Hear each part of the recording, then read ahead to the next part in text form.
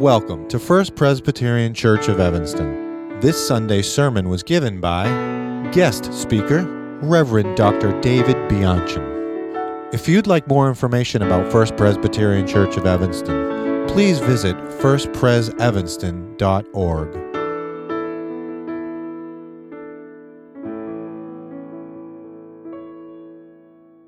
Our scripture reading today is from the book of the prophet Isaiah, chapter 58, verses 1 through 3 and 6 through 9, which you'll find in the Old Testament section of your pew Bibles, beginning on page 704 or on the screen. Please join me in a prayer for illumination. God of mercy, you promised never to break your covenant with us. Amid all the changing words of our generation, speak your eternal word that does not change. Then may we respond to your gracious promises with faithful and obedient lives. Through our Lord Jesus Christ. Amen. Isaiah 58, verse 1. Shout out, do not hold back, lift up your voice like a trumpet. Announce to my people their rebellion, to the house of Jacob their sins. Yet day after day they seek me, and delight to know my ways, as if they were a nation that practiced righteousness and did not forsake the ordinance of their God. They ask of me righteous judgments. They delight to draw near to God. Why do we fast, but you do not see? Why humble ourselves, but you do not notice? Look, you serve your own interest on your fast day and oppress all your workers. Is not this the fast that I choose, to loose the bonds of injustice, to undo the thongs of the yoke, to let the oppressed go free and to break every yoke? Is it not to share your bread with the hungry and bring the homeless into your house? When you see the naked, to cover them and not to hide yourself from your own kin? Then your light shall break forth like the dawn, and your healing shall spring up quickly. Your vindicator shall go before you. The glory of the Lord shall be your rear guard. Then you shall call, and the Lord will answer. You shall cry for help, and he will say, Here I am. This is the word of the Lord. It is a delight to be with you again this morning. I always feel, as one of my friends this morning said, like I'm coming home when I see you. I was also glad when Tassie, by the way, thank you, Tassie, for the invitation. I so much appreciate that. Said we weren't using the pulpit. I was actually kind of glad. I used to have a habit of kind of jumping into the pulpit, and one of the times the anchors were not down, and the pulpit itself was heading toward the steps. I thought, I'm going down. but didn't work out that way.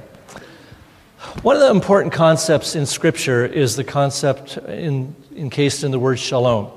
And shalom is usually translated as peace, but it means much more than that. It also means wholeness, a sense of well-being. And so when we are living in a sense of shalom, life is going pretty well. It doesn't mean everything's perfect, but it means that God is guiding us through things in such a way that we can handle them. We're conscious of the presence of God around us. When we're not living that way, life can be difficult. I don't know about you, but whenever I face times or seasons of challenge, one of the questions I ask myself is, what resources do I have to meet this challenge? I'm a woodworking guy, and so one of the real questions I ask is, what tools do I have to cope with the challenges and the things that are happening right now? When Tassie asked me to speak in terms of this series, The Bible is Medicine, that was a subject and is a subject very near and dear to my heart these days, because all through the fall I had a really difficult time, and I was looking for medicine for that. 3.5 years ago, 2 weeks into COVID, I was riding my bicycle in the late afternoon in Downers Grove, and I was hit by a car. And I was sent flying, unconscious. I had a concussion. I fractured a number of ribs, and apparently I landed on my shoulder because I had a badly separated shoulder. Now, the first thing I have to say is, thank the Lord that I survived it. A lot of people I know don't. I'm mindful of that, kind of being given a second chapter in that way. But But in the healing from all that, there were several things that happened. The first thing was I had all these limitations because I couldn't move things around. And so I finally decided, I need to do something about this. And so on October 3rd of this last year, just a few months ago, the ribs had healed, the concussion had pretty much healed. Ask my wife whether I'm still rational or not. But my shoulder, there was nothing I could do about. There was no way I could rehabilitate that on my own. And so I went into surgery on October 3rd in order to fix the shoulder. Now, the shoulder surgery seemed to go really well. I'm still recovering from that, although I've got my charismatic possibilities back because I can raise my hand up a little bit now in that way. But 2 weeks after the surgery, I developed an intense pain in my lower left side in the back and went to the hospital about that, and they determined that I had a blood clot in my lung. Now, that's pretty scary. Not having one arm is one thing, but to think about what could happen with that brought out a lot of fear because of that. And if that wasn't enough, that was addressed, and it's still being addressed. I'm thankful to tell you that the clot is gone now. But 3 weeks after the clot, I developed vertigo. And I developed a sort of vertigo that doesn't come and go. I mean, I had to hang onto the wall for everything. I was always listing in this way. And for 3 solid weeks, the world was upside down. I mean, I just couldn't do anything. Couldn't drive, couldn't walk, couldn't read. Kind of a boring time in that way. Eventually, the Lord in His grace healed me out of that, and I haven't had any problems with that for some time as well. But during that time, I asked the question, what tools do I have? What do I have available to me to make it through this time, to make it through the sense of limitations, through the sense of fear, and through the sense of confusion, even distortion of the world around me? What tools do you have when you're facing challenges? What medicine do you take to help you overcome those things? I don't think we can turn to the world generally for that. The world brings us confusion and leads us in ways that are not God's ways. It just bugs me to no end anymore that when I stand in the line at Jewel, there's a screen in front of me. When I pump gas, there's a screen in front of me. When I'm looking at something on the internet, there's pop-ups. So there's these influences that are coming at me which are not leading me closer in my relationship with God. So where do I go? Well, you know the answer to that. We go to God's Word. And so I want to speak this morning about 4 ways that I think the Bible is medicine for us. These are more general. I love, Tassie, the specifics that you used this morning in the children's time. So it's up to you to continue to work through that and to find those. But the Bible gives to us 4 things. It gives to us clarity. It gives to us comfort. It leads us into community. And it leads us into our relationship deeper with our Lord and Savior, Jesus Christ. When we think about clarity, we remember that this draws out initially of the well of the covenant that God made with His people. I will be your God, and you will be my people. And then in order to help guide that, God gave the commandments. But the commandments grow out of the covenant. And so we need to never forget that they're not just things we're supposed to do, but they're things we do in order to honor the covenant with God. And also because God wants us to live within certain boundaries that are good for us and for other people. If we just live any way that we want to, it's not only unhealthy for us, but we bump into other people in that way and we don't do the right thing for them as well. But the commandments are important because the first 3 commandments remind us that only God is God. You shall have no other gods before me. But remember that in my divinity, God says, I rescued you from slavery. The 4th commandment, the commandment about keeping Sabbath, reminds us that we need balance in our lives. That we need to know that there's a time to not only rest physically, but to take the time to reflect upon who we are. And when we do that, that's good for us. And it's good for people around us as well. Matter of fact, the 4th commandment talks about how when you and I keep Sabbath, it benefits everyone in our household, everyone we do business with, everyone we run into, the sojourner within your gates. And then there's the 5th commandment to honor our father and mother, keeping that important. And then the last 5 commandments remind us of things we're not supposed to do. We're not supposed to murder, commit adultery, bear false witness, covet, things like that. And when you turn those around and think about them in terms of the positive things, It means we're to be life-giving people. We're to be people who encourage life, who encourage fidelity in relationships, who speak the truth simply, and who enjoy what God has given us without having to envy other people or covet what they have. So God is making plain to us those boundaries because it makes our lives clear. Does it address every single question I'm going to ask this week? Probably not, in the sense that God's not going to tell me where to go this way, and God's not necessarily going to tell me what to do in terms of making this decision. But the principles are there. The principles, the boundaries are there, and within those boundaries, we are free, completely free. Think back with me to your college and even high school years, getting toward that final exam. And I remember in college I had some professors who would say, you can prepare for the final by just remembering everything I told you over the last 12 weeks. Well, thank you very much.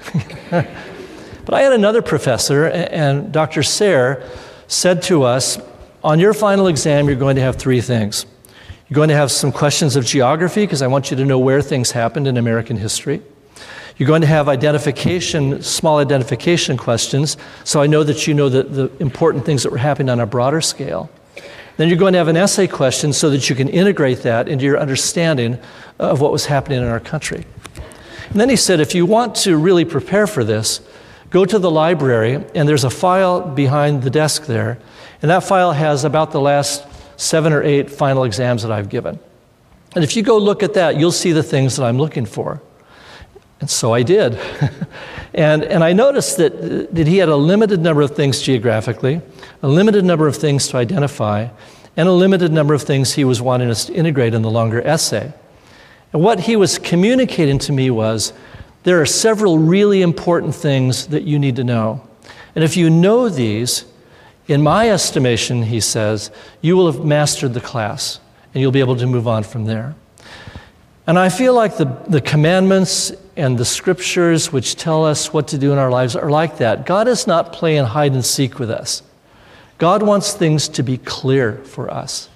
And in that clarity, we find our boundaries, we find life-giving. The Apostle Paul wrote to Timothy, all scripture is inspired by God and is useful for teaching, for reproof, for correction, and for training in righteousness, so that everyone who belongs to God may be proficient, equipped for every good work. God has laid out for us the medicine we need to have clarity about who we are in the world, who God is, and how we're to live our lives. So the Bible brings us clarity. The Bible is medicine also in that it brings us comfort. Many of us, and all of us at some time, go to the scriptures in order to be comforted, because it's a scary place sometimes, this earth we live in. Things are changing in our society. We got elections coming up. No matter what you think about the political candidates, I'm not so sure I'm happy about how it's all going to work out. We'll see. We'll see. So we have fears that we deal with on a daily basis.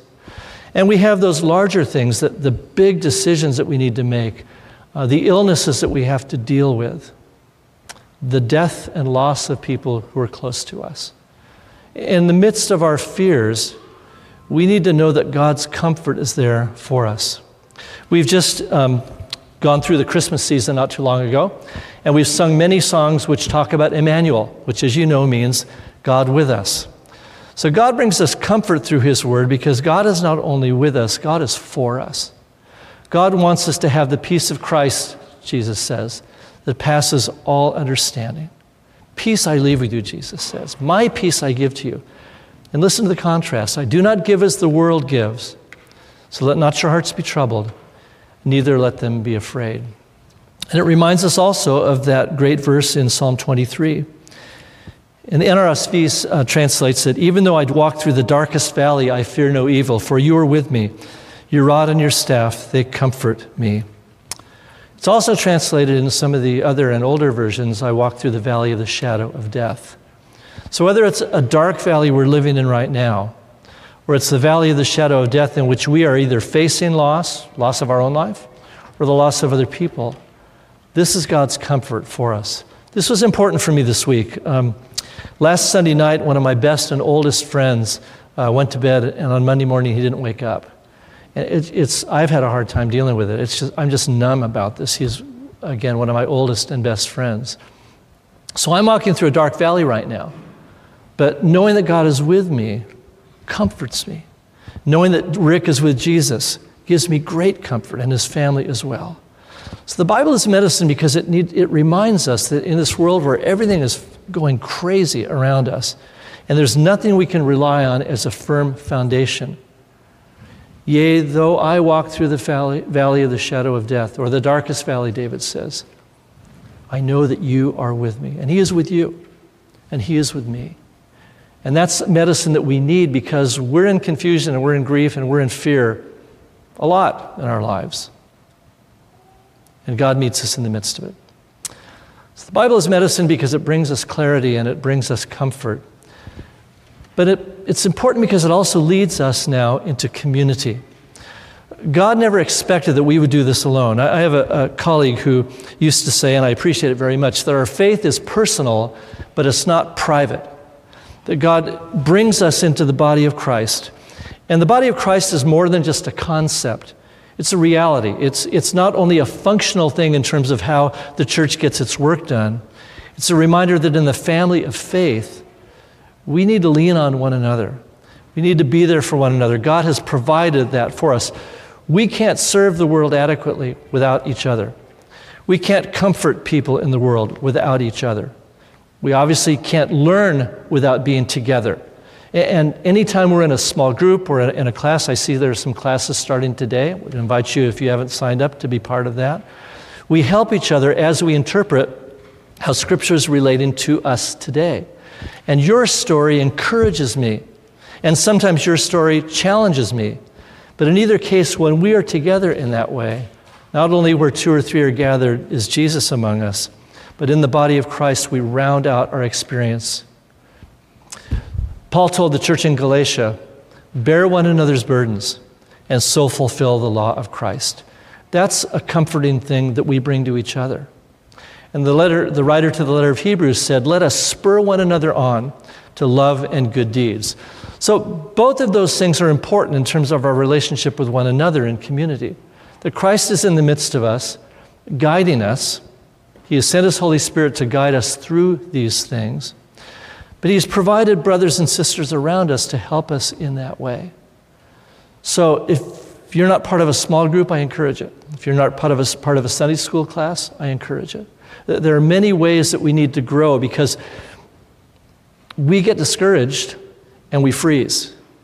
Or we're ignorant about something and we don't know where to go. And when we are with one another, it helps us to grow, to love, to good deeds, to the knowledge and the grace of our Lord and Savior Jesus Christ. And in doing so, we also hear the burdens that we each have, and we can bear them when we know them. So the Bible gives us clarity and comfort. It leads us into community. Most importantly, of course, the Bible leads us to Jesus Christ, our Lord and our Savior. There's nothing that makes sense in this world apart from Jesus Christ. And as you read through the Scriptures, both the Old and the New Testament, they all point to him. We read a passage from Isaiah today. Isaiah is pointing toward Jesus Christ. The law and the prophets all point to their fulfillment in him. And so in Jesus, he is the big answer to our pleas. He is the one who creates these relationships. He's the one who brings us into this family of faith. Jesus said that he came for a purpose. And the purpose, he said, was this: for God so loved the world that he gave his only Son, that whoever believes in him should not perish, but have everlasting life.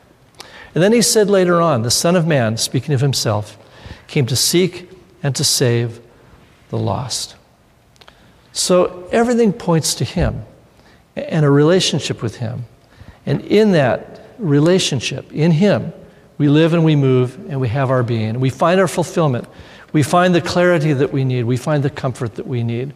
We thrive then in community as we help one another. And we honor him then with our lives.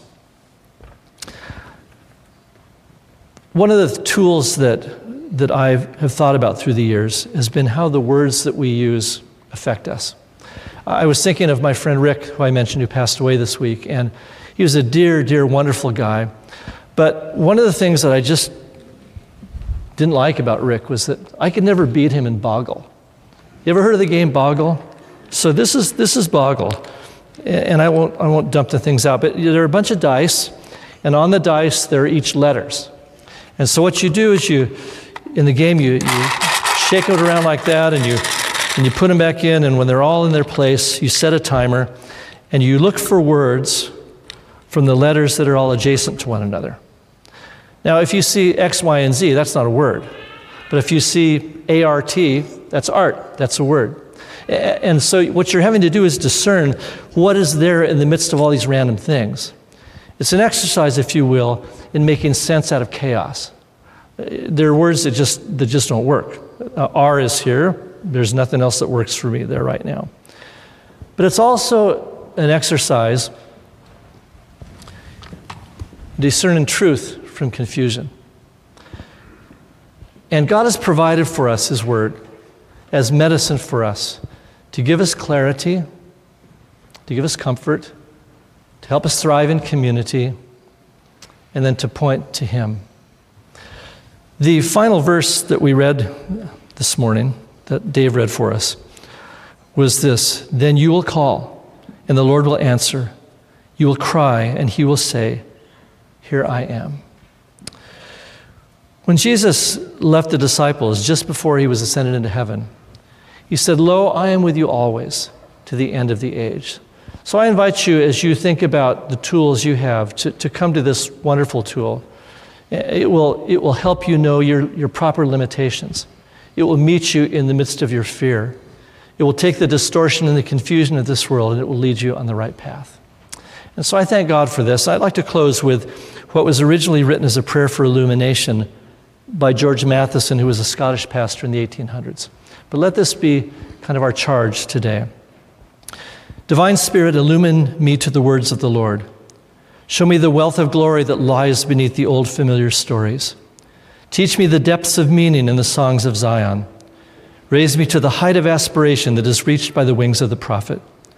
Lift me to the summit of faith that is trod by the feet of the apostle. Open my eyes that I may behold wondrous things out of your word. Amen. Thanks be to God.